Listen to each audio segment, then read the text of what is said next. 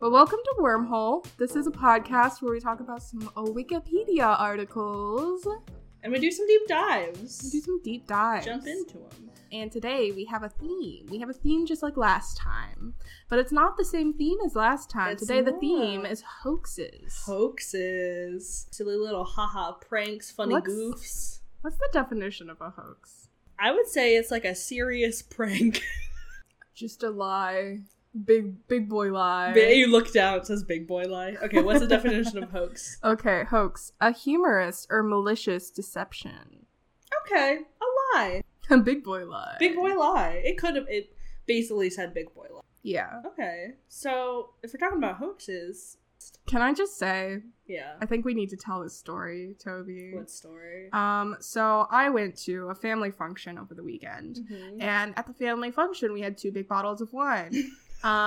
Because someone thought, oh, it's my family, we should bring 2 big bottles of wine. But it was the wrong side of the family. It was my mom's side of the family. So I came home with a big bottle of wine.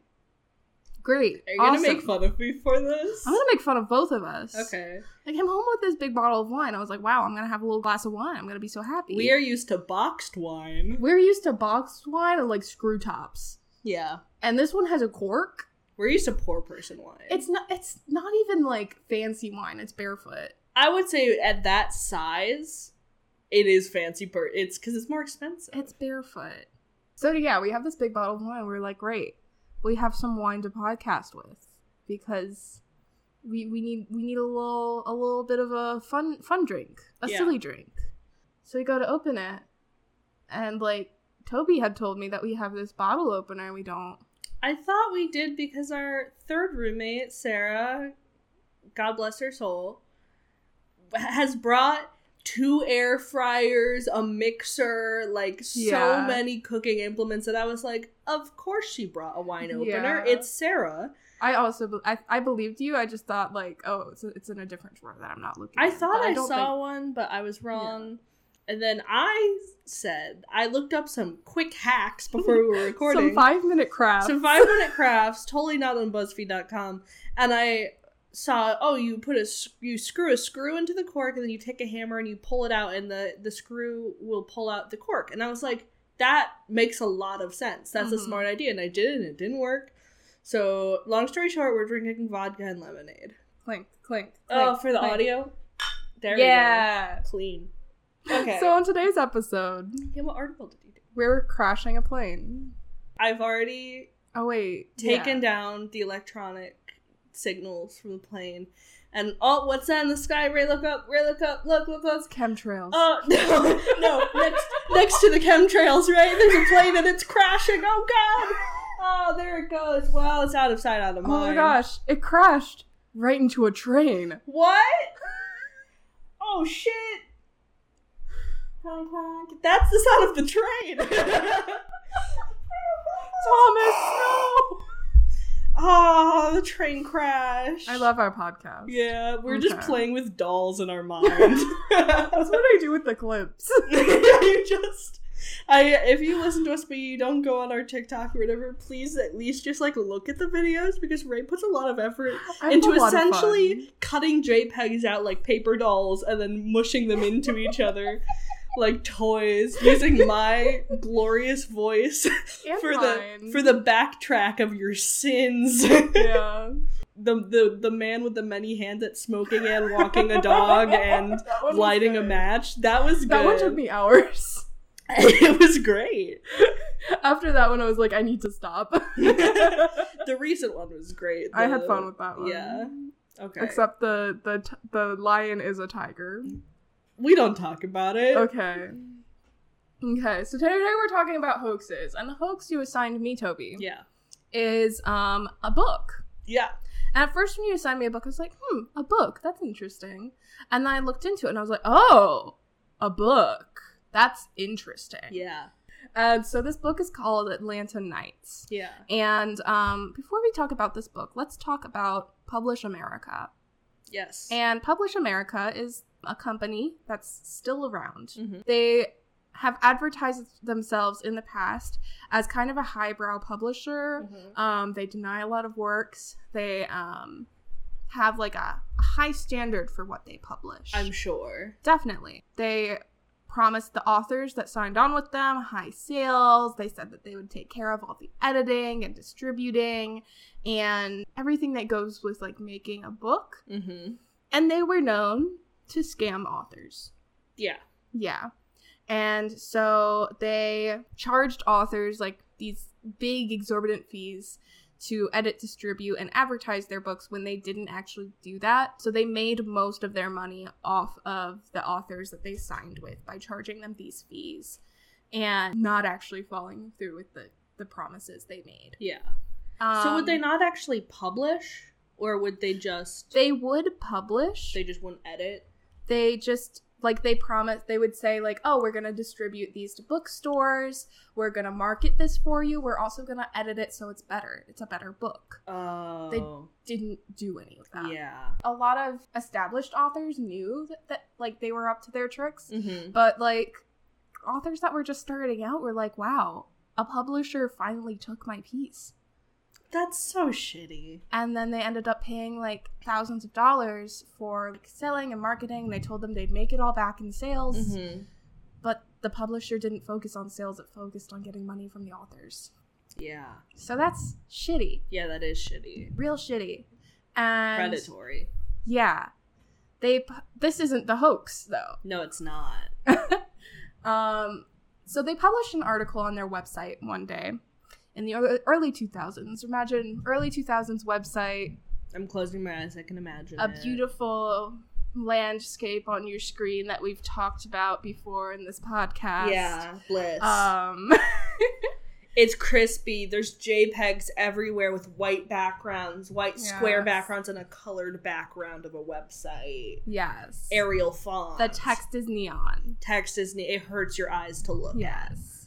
And, this article that they published, there's a dog running around upstairs, was about how science fiction is not a good genre. It's easy to write, and it's just for authors to make a quick book, and they would never publish something so low down. Really?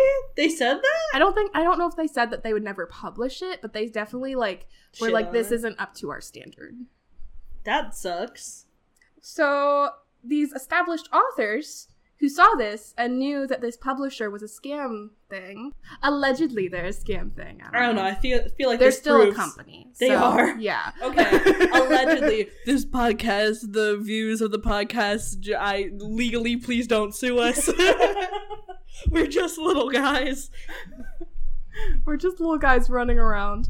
So this group of, like, established authors saw this and kind of took it as a challenge. Mm-hmm. They were like, okay, let's see just what we can publish here. And so they wrote Atlanta Nights. Yeah. And Atlanta Nights is a book that was written to be intentionally bad. Yeah. With around 40 different, like, notable authors that wrote it. Wow. Every chapter was written by a different author, and between chapters, they communicated as little as they could. That's excellent. I love that. So it's literally like, have you ever played the one-word story game? Yeah. It's kind of like that, but, like, a whole fucking book. That's so fun. Yeah. The things that were in this book, they had grammatical errors. They had complete passages that were just nonsense. There was like a lack of a coherent plot because they didn't communicate between chapters, so it was just crazy. There were 2 chapters that were identical. They were just the same chapter, copy and pasted. There were 2 chapters with the same chapter number. Mm-hmm. They also had a chapter that was AI generated, and mind you, this is 2004 AI. Oh no. So bad. Yeah. Like, AI now, if you told it to write a chapter is bad, imagine 2004. Oof. And in the middle of the book, it's revealed that the whole plot of the book is a dream, but then it just keeps going. Yeah. So, the plot of the book, which is really hard to put together, is basically there's this guy. His name is Bruce Lucient, and he's a software developer, I think. I haven't read the book. I've only read, like, little synopses. but apparently kills this businessman named Henry Archer in, like, a car crash. Like, he hits him with his car. Mm-hmm. And Bruce, like, he felt real bad. And, like, what would you do if you hit someone with your car and you felt real bad about it? Call the police. Call an ambulance. Yeah. This guy, he thinks, what do I do to make up with it for it? And so he sleeps with this man's wife. That's what he would have wanted. So yeah, he starts, like, dating and sleeping with this man who he killed's wife in order to, like, make up for it, I guess. Console her? I guess, or maybe so she's not, like, a widow. Lonely. I don't know. Yeah, okay. It's strange. And there's also, like, a detectiving around, but I don't think he does. I did skim one chapter of this book. It was chapter 2. And what happened in this chapter was, like, there were these two women sitting at the table. They were at, like, this fancy restaurant. And they were talking about, like, oh, your husband got hit by a car. That's so sad. We need to have a serious talk about this. And the other person was like, yes, we do need to have a serious talk about it. And then starts to drink very heavily. And then, like, their, like, boyfriends come in the room, I think. And they just all, like, start, like, talking and being drunk. And then, like, the lady leaves and she's like, I'm so glad I had this serious talk with my bestie. That's a real The Room writing. Yeah, it's honestly, like, funny bad. There was a list of quotes from the book, and one really jumped out at me. What was it? So it is, as he held those big jiggle breasts.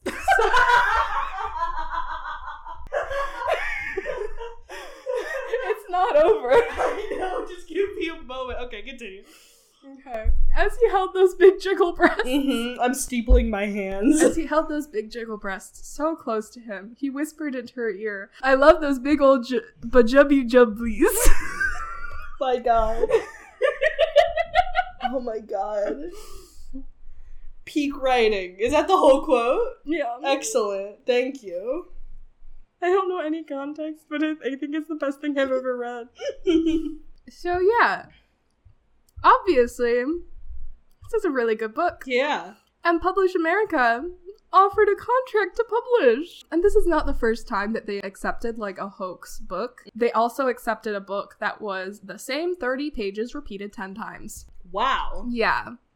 So the authors decided not to sign the contract because all of their lawyers were like, don't do that. Don't do that. Oh my God. So they decided to publish it with a print-on-demand company, and all of the proceeds went to the Science Fiction and Fantasy Writers of America Emergency Medical Fund. Aw, that's great.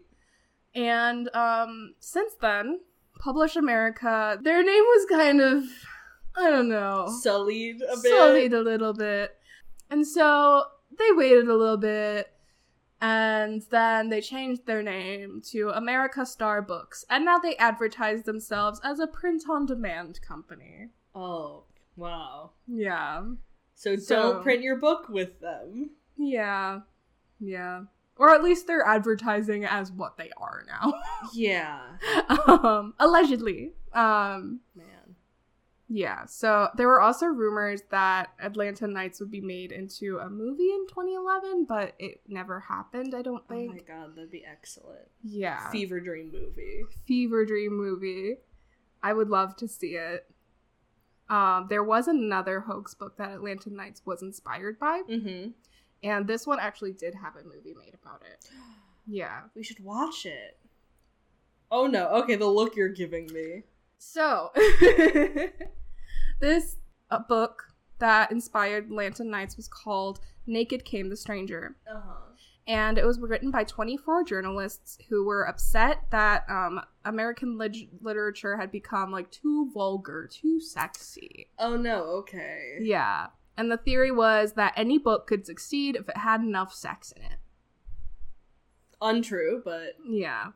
I kind of had, like, two ideas about this. Like, on one hand, like, people like porn, get over it. Yeah. I'm, like... Yeah. You're just mad that your wife is reading porn. I don't know. Yeah. And on the other hand, like, I have read a Stephen King book. Yeah.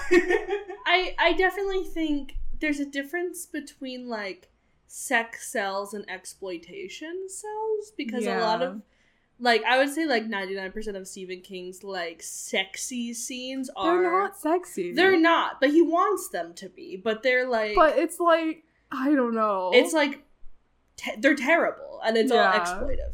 So, I think there's, like, categories of explicit work, you know? Yeah, yeah. Also, my condolences that you read a Stephen King book. Yeah, it was... I've told you about it. You it was have, bad. yeah. These 24 journalists wrote a book in a very similar way. All of the authors wrote a different chapter, and they got their little sex book published in the sexy year of 1969. Fuck yeah. Yeah. Oh, of course it was the 60s, yeah. And I have a little synopsis of the book here. So, Gillian and William Blake are the hosts of a popular New York City breakfast radio chat show where they play the perfect couple. But then Gillian finds out that her husband is having an affair. Oh no! And so she decides to get back at him and cheat on him with a variety of men from their Long Island neighborhood. Most of the book is taken up by vignettes describing Gilly's adventures with a variety of men, from a progressive rabbi to a mobster. Wow. Yeah. As you can tell, the people who wrote this book, it was like 19 men and 5 women. Yikes. Yeah. So they got it published, and the publisher, like, stole the cover image from a magazine. It was not their image. Oh, no. They kind of just took image of sexy woman, put it on cover. Okay. Yeah. They were like, oh yeah, copyright, what's that? As a publisher. Yeah, as a publisher. Yeah. Great. So, that's fun. But yeah, the writers went public with it, though, the same year it was published. So the kind of experiment that they were planning didn't really even have a chance to work, because they like, called themselves out. Yeah. So they were like, oh, yeah, if we write this book with lots of sex in it, everybody's gonna want to buy it. And then, like, as soon as it comes out, they're like, actually, guys, we wrote it so that you guys would see how sex obsessed you are. And it's like, you just came out with the book. They sound like a bunch of lame narcs that suck at their jobs. Like, I hate porn. I hate porn, so I'm gonna write some porn and then tell people that porn is bad. Yeah. Yeah. So it was, like, a New York Times bestseller, but, like, also it could just be that, like, the publicity of the hoax. Yeah, for sure. It also probably kind of skewing their numbers so it looks like they succeed by saying it's experiment, right? Yeah. Like, they'll look like they're more successful if they say it. Yeah. So that's a silly little thing that happened. There was a film made of it in 1975. That's why I said we probably wouldn't want to watch it, because it's probably just a lot of porn. Yeah. 1975 porn, so, like, a lot of mustaches. That's what you get out of it. Just the gross men with mustaches. Yeah.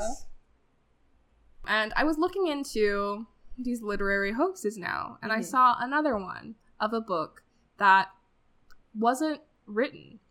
So there was another hoax in 1956. I'm kind of going back in time with each step here. So a late night radio host called Jean Shepherd was annoyed by the requirements for bestseller lists, because the way that bestseller lists worked was that either it was book sales or it was people requesting the books from bookstores. I see where this is going. Yeah. Even now, though, I've heard, like, some scandals with, like, the New York Times bestsellers of, like, if you have enough money to buy your own book a lot of times, you can get on the bestseller list. Every book in a bookstore has the New York Times bestseller thing on it, right? Yeah. It doesn't really mean anything anymore. Yeah. I mean, it's good for marketing. That's it. Yeah. But yeah, this guy was upset with it. And so he said on his radio show, he was like, you know what? I'm going to make up a book. And everybody, you need to request it at your bookstores. He told his listeners to ask for I, Libertine. That was the name of the novel. It was a fake novel. And he also included a fake author and a description of what the plot would be. So it would be believable when people go into this bookstore. They go, I want I, Libertine. It's about this guy who does this thing. Yeah. So it worked. It became a New York Times bestseller. Oh my god. And so then, and it also somehow was banned in Boston before it was written. It wasn't even a book. Yeah, it wasn't a book yet. Yet. Oh. And this guy, he was like, holy shit. Now I've got to commit to the bit. And he writes the book. He hired somebody to write the book who wrote it in one sitting. So it was good. It was so good. Yeah. I think that's crazy. Is the book good? I haven't read it. There's reviews. I can look. It's just like a number of stars on Goodreads or whatever. It has 4 stars on Amazon, 3.25 stars on Goodreads. Not terrible. Okay. Go Libertine. 3 out of 5 on Apple Books. Not bad. Yeah. But yeah, I think that's crazy. Yeah. Back then you could just be like, hey, go to the store and ask for this book. I think you could probably still do that. That sounds like a TikTok thing. I don't know. I feel like they've probably changed the requirements. I think it's based on just sales now. Or pre-orders. That makes sense. But I do think it would be funny if somebody wrote or maybe it was just a journal, a fucking lined paper journal, and you gave it a title of cool journal .jpg. Yeah. And somebody with a lot of followers just pre-order my journal, and then lined journal is on the bestseller list. Gabby Hanna. Did she do that? Well, her poetry book was bad, and she actually wrote it, though. That was an actual book. I guess. She believed it was an actual book. Okay. I wouldn't say that's a hoax. It's definitely not a hoax, but it does have the vibe of I don't know if you've seen all the pages, but some of them is she definitely had to fill the pages. Yeah. But yeah, that's my little stories about some literary hoaxes throughout the ages. That is so fun. I didn't know that there were that many. There's more. There's definitely more. That makes sense. I think these ones are just really notable ones. If we get 1,000 subscribers on Apple Podcasts, we will make a book hoax. This is my pledge to you, dear listener. 1,000 ratings and we make a book hoax. Oh my god. 1,000. Yes. Yeah. Yes. I promise. We will publish a weird book. We will. So, you're doing the middle section today. Oh yeah, I am. You are. So we were sitting around, we were like, what the fuck do we do for our middle section? We both didn't really have many ideas. And we literally decided right when we sat down here. Yeah. I was looking through, I have a list of weird Wikipedia articles. Sometimes it's like that. Yeah. And so this weird Wikipedia article that is in my little list is a toilet meal. Yeah, so you said this earlier, and I said toilet meal, and you said yeah, and I said what is a toilet meal? And you just looked at me, and I said you eat on the toilet, and you just kind of looked at me again and blinked. You're shrugging, you're nodding your head. It's kind of just eating a meal on the toilet, yeah. So you have a sister. I do. And your sister eats full meals in the shower. She does. Taco Bell. Yeah. Wet ass tacos. She drinks coffee in the shower Terrible. every morning. I don't know how she does it. How big is her shower that she can have a space where it's not getting soaked by the shower head? I think it's a normal tub shower. Impossible. She's either not eating in the shower or she's having a terrible food shower experience. I think she's pulling some maneuvers. I think she's got some skills. There was a thing on the internet for a while where if you ate an orange in a hot shower, it was an out-of-body experience. I can see that. Because the heat makes the orange more fragrant, and then you're just in a wonderful smelling steamy shower. I don't get the appeal of toilet meal. Well, so toilet meal. This is specifically about toilet meal as a Japanese slang term, referring to eating a meal in a toilet room. So this is done for a lot of reasons. The most common reason is kind of the fear of being seen eating alone. That's so sad. Yeah. So people are just really embarrassed to be seen eating without people around them. So they go and they eat in the bathroom. That's really sad. Yeah. Man, it's okay to eat alone. Yeah. Normalize eating alone in Japan. Yeah. Honestly, normalize eating alone, end of sentence. Yeah. I had a stork. You had a stork? I said storm. What does that mean? Nothing. It's a nonsense word. I had a short stint as a teacher for like a month, and I told my students, they were like, where do you go for lunch? And I was like, I go onto the second floor of the Panera Bread, and I order food, and I eat alone, and I watch YouTube on my phone in a corner in the dark. And they're like, that's the saddest thing I've ever heard. And I was like, that is my joy. That is my bliss. That is my sunshine. I don't know, during a long shift at work, going into my car and watching Netflix while eating a sandwich is kind of the best. Eating alone is so good. It's just, you're like, you can be as messy as you want. You don't have to worry about, like, eating daintily in front of people. But only if you're not in front of people. And I think that's why people, like, go to, like, a secluded place like a toilet. Yeah, I think you should be able to eat alone in a restaurant or whatever. Yeah. But it is kind of, like, scary, though. Like, going into a restaurant where... It could be a magical experience. Yeah.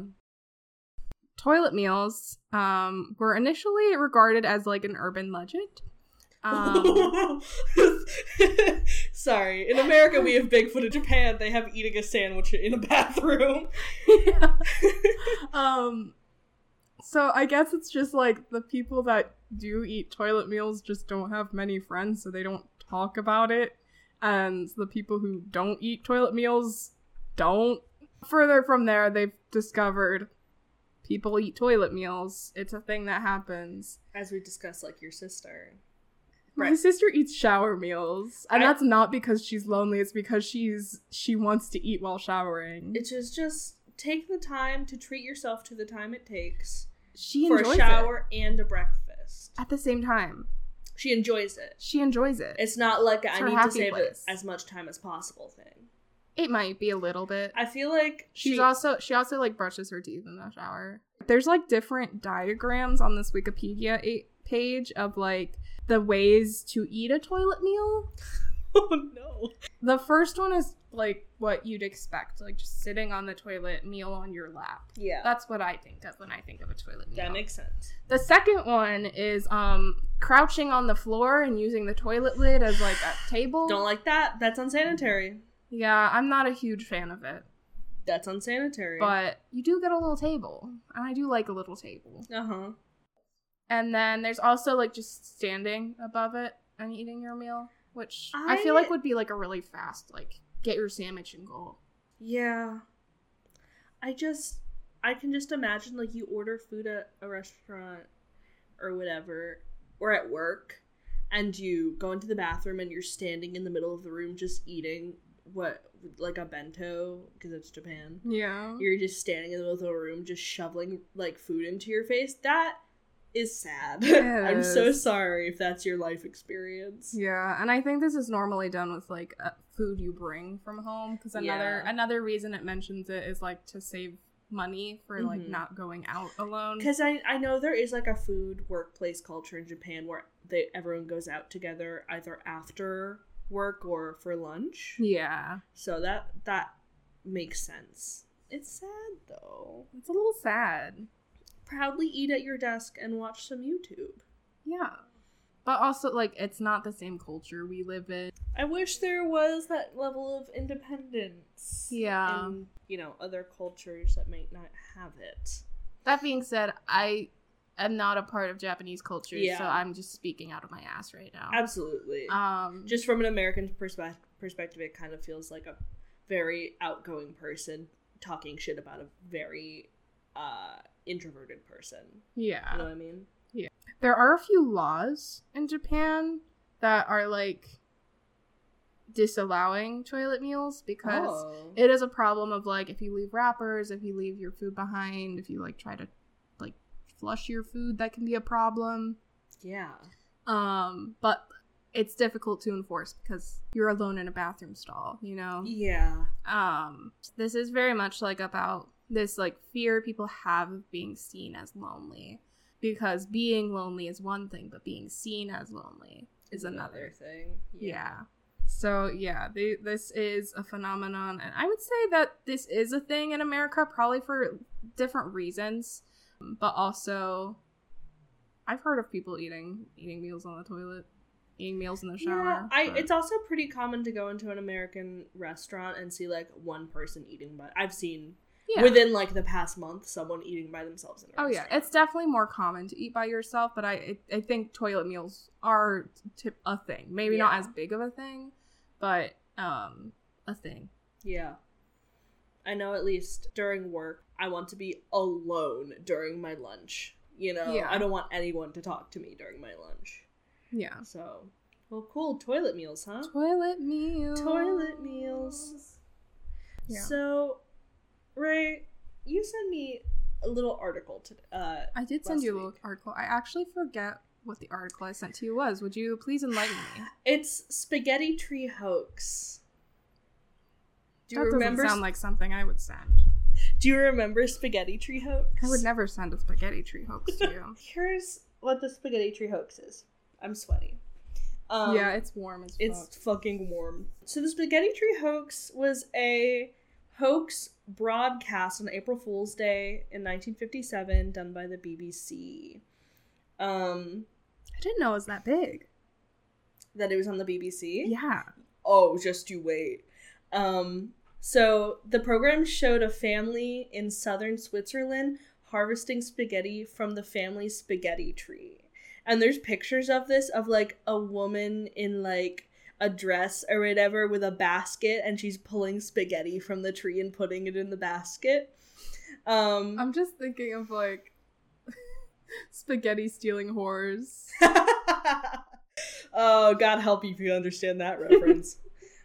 So in the UK at the time, spaghetti was pretty unknown, and the majority of British people were unaware that it was just flour and water, because it was, like, basically only known as being, like, a canned food, like spaghetti in a can.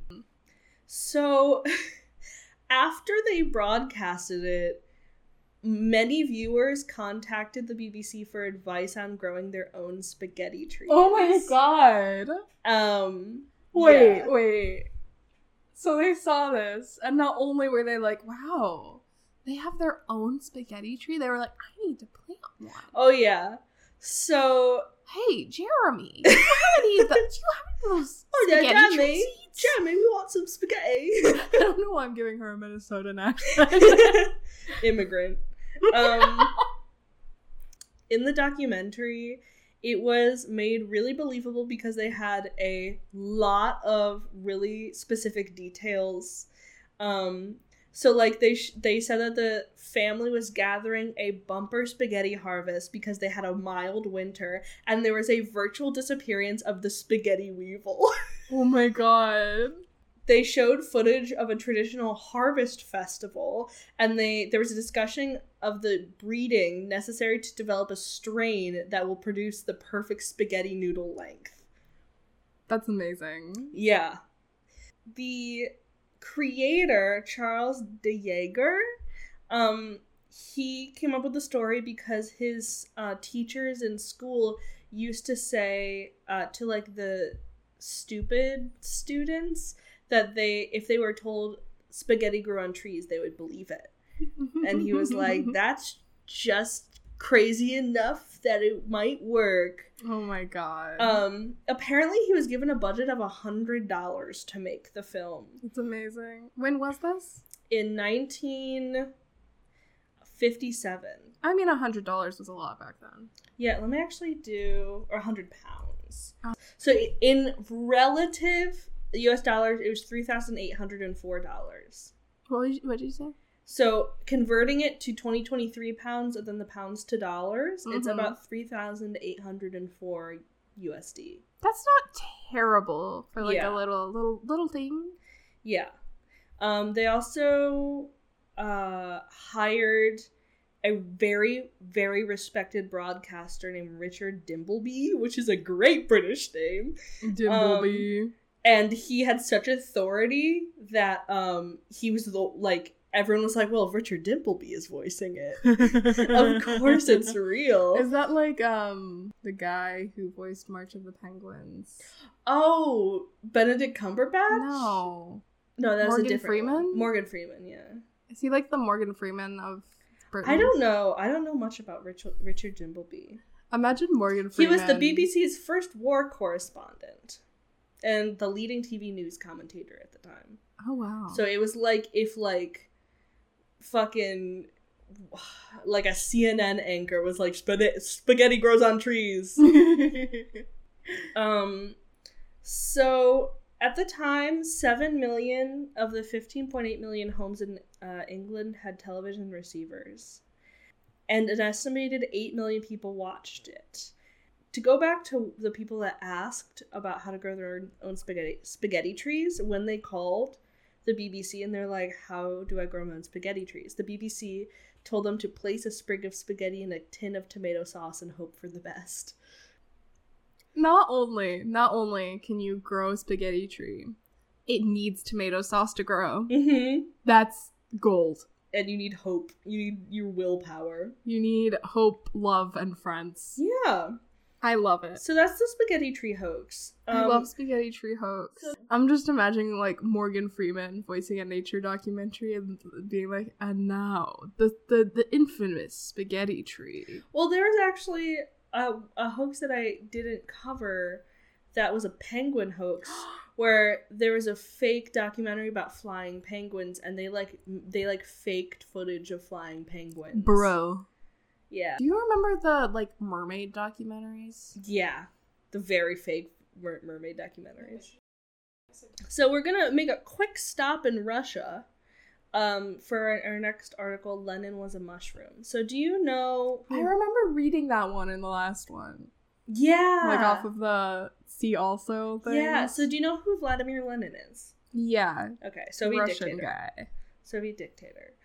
It was another highly influential televised hoax, and it was by a musician and a reporter in 1991. And this is after the fall of the Soviet Union, when free speech on, like, television and stuff was first reinstated, right? Okay. So in the fake documentary, one of the quote-unquote historians said that Vladimir Lenin consumed large quantities of psychedelic mushrooms and eventually became a mushroom and a radio wave. And a radio He became wave. a mushroom and a radio wave. At the same time? There's no explanation. Well, there is an explanation. Apparently it was just a long babble of bullshit and, like, fake facts and stuff and fake sources. They cited MIT. Ancient aliens?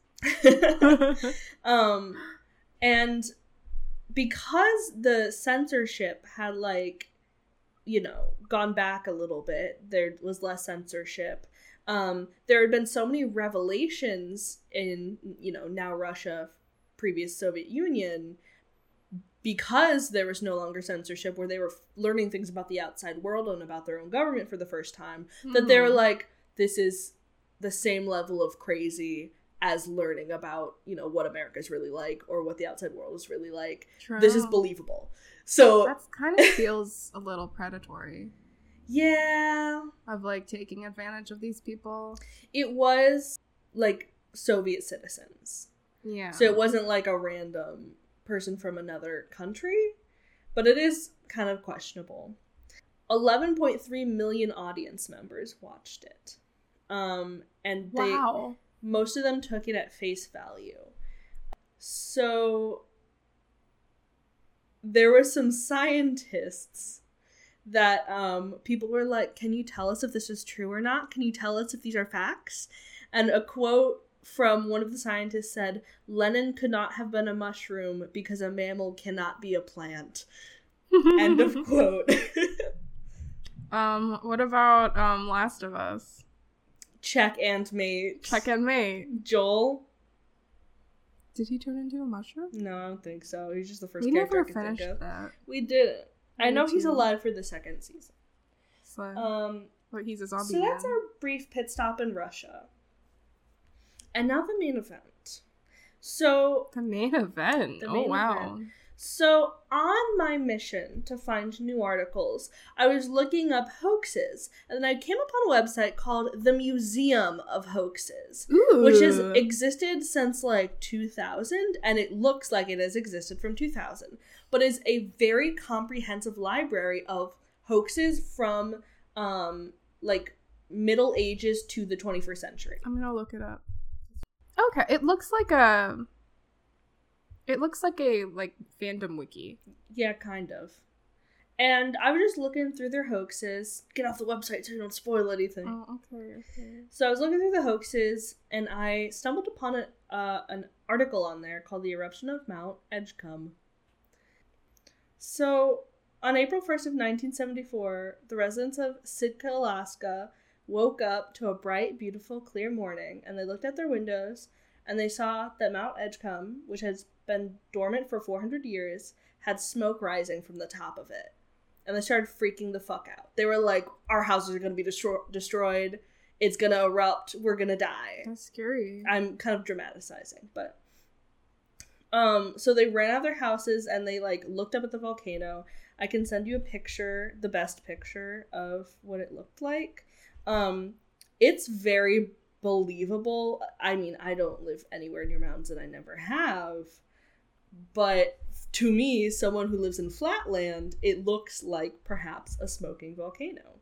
The Coast Guard ordered a helicopter be sent to investigate the volcano. And as the Coast Guard pilot approached the mountain, he saw in the cone of the volcano where, you know, it would be erupting, burning was a huge pile of tires, and spray painted in the snow next to the tires was a 50-foot high black letters were the words April Fools. That's silly. So the guy who did it was 50-year-old Oliver Porky Bicar. I'm going to call him Porky because that's a silly name. So he had the idea in 1971 to fake this, and he collected 70 tires that he kept in an airplane hangar. And it took him 3 years to decide to do it because the visibility conditions weren't right until 1974. This man committed to the fucking bit. He did. He was like, they won't be able to see it in town. I need to wait another year. And he waited until 1974. So when he woke up on April 1st, apparently he looked out his window, he looked at his wife Patty and said, I have to do it today. And she replied, just don't make an ass of yourself. So even though he prepared the tires, he didn't prepare a helicopter to take the tires up because it's a mountain. So he phoned his friend Earl Walker, and he agreed to take a helicopter. And then he secured the assistance of his friends, who are all part of a group called the Dirty Dozen in town. Oh my gosh, my grandparents are part of a group called the Dirty Dozen. Oh, that's fun. So as they waited for the helicopter, they put the tires into canvas slings, and then they attached it to the helicopter when it came up, and they took along smoke bombs, several gallons of kerosene, and some rags, and they headed out to the crater. And then after the helicopter dropped the first load of tires into the crater, Porky got out and began painting the words April Fools, and then the chopper kept bringing back the tires. And then they lit them on fire and headed home. But good news, they had taken the precaution and they notified the FAA and the police of what they were doing. But they didn't notify the Coast Guard, which is why they went out and to find what it was, because they were the only group that wasn't notified. Apparently, when they told the FAA, the radio traffic controller told them, you have clearance, and by the way, the son of a gun looks fantastic. So apparently, everyone thought it was hilarious. Everyone. That's even the good. people in town. I'm glad they didn't take it badly. Yeah, even the Coast Guard wasn't mad. So Porky met the admiral that was in charge that day, years later, at a party. And he was afraid the admiral was going to yell at him, but instead the admiral said he thought it was a classic prank. Which is good. I love Porky. We're going to learn a little bit more about Porky because I love him. Yeah. Kind of sweet that these people, they could have taken that really badly. Oh, yeah. So in 1980, Mount St. Helens in California actually erupted. And an attorney in Denver sent him a picture of Mount St. Helens erupting and sent it to Porky and wrote on the back of it, "This time, you little bastard, you've gone too far." He actually erupted it. Yeah. So that was the article, but then there's comments underneath. And all these comments are from 2004 to like 2006. And a lot of them are from people that were there. Someone said that they were there in 1974 when they were 12 years old. And Porky's wife was their algebra teacher. And apparently Porky got a $50 fine for the prank. Or he said Porky got a $50 fine. Mm-hmm. And he said Porky and his boys like to throw dynamite in the lake off their boat. That's the most Alaska thing I think I've heard. Yeah. Going out fishing on a Sunday. All the Alaskans in the comments are like, Porky's our boy. We love Porky. Someone said, sorry, this is Patty Bickar, which is Porky's wife, commented, I took my study hall out so they could watch. She was a teacher. And said, someone had commented about pollution above her. And she said, no one could smell it from Sitka, and it took 100 tires to make that much smoke. And then someone else commented, tough, this is Alaska, we get a lot more pollution from the cruise ships. Which is true. And then she also said that the prison matron, there's a prison in town, she was getting phone calls that was happening. And every time she would get a call, apparently, she would just pick up the phone and say, look at your calendar, and slam the phone back down because she got so many calls. It was April 1st. Oh, okay. Yeah. And then, here's some other pranks Porky did. He fooled tourists by pulling up large rocks painted gold and yelling that he'd struck pay dirt.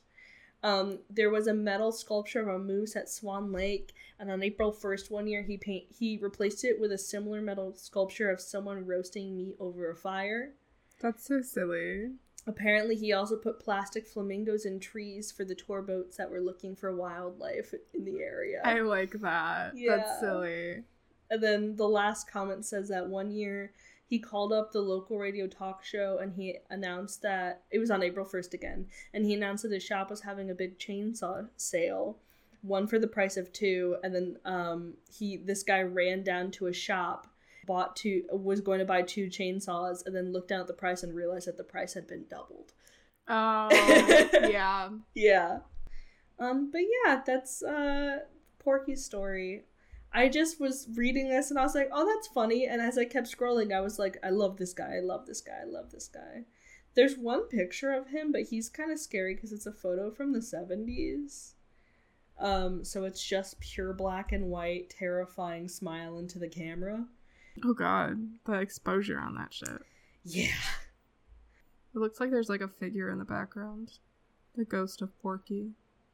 Yeah. Oh, wait, no, there's a better picture of him showing off a chainsaw. Yo. That looks like somebody put a filter over it.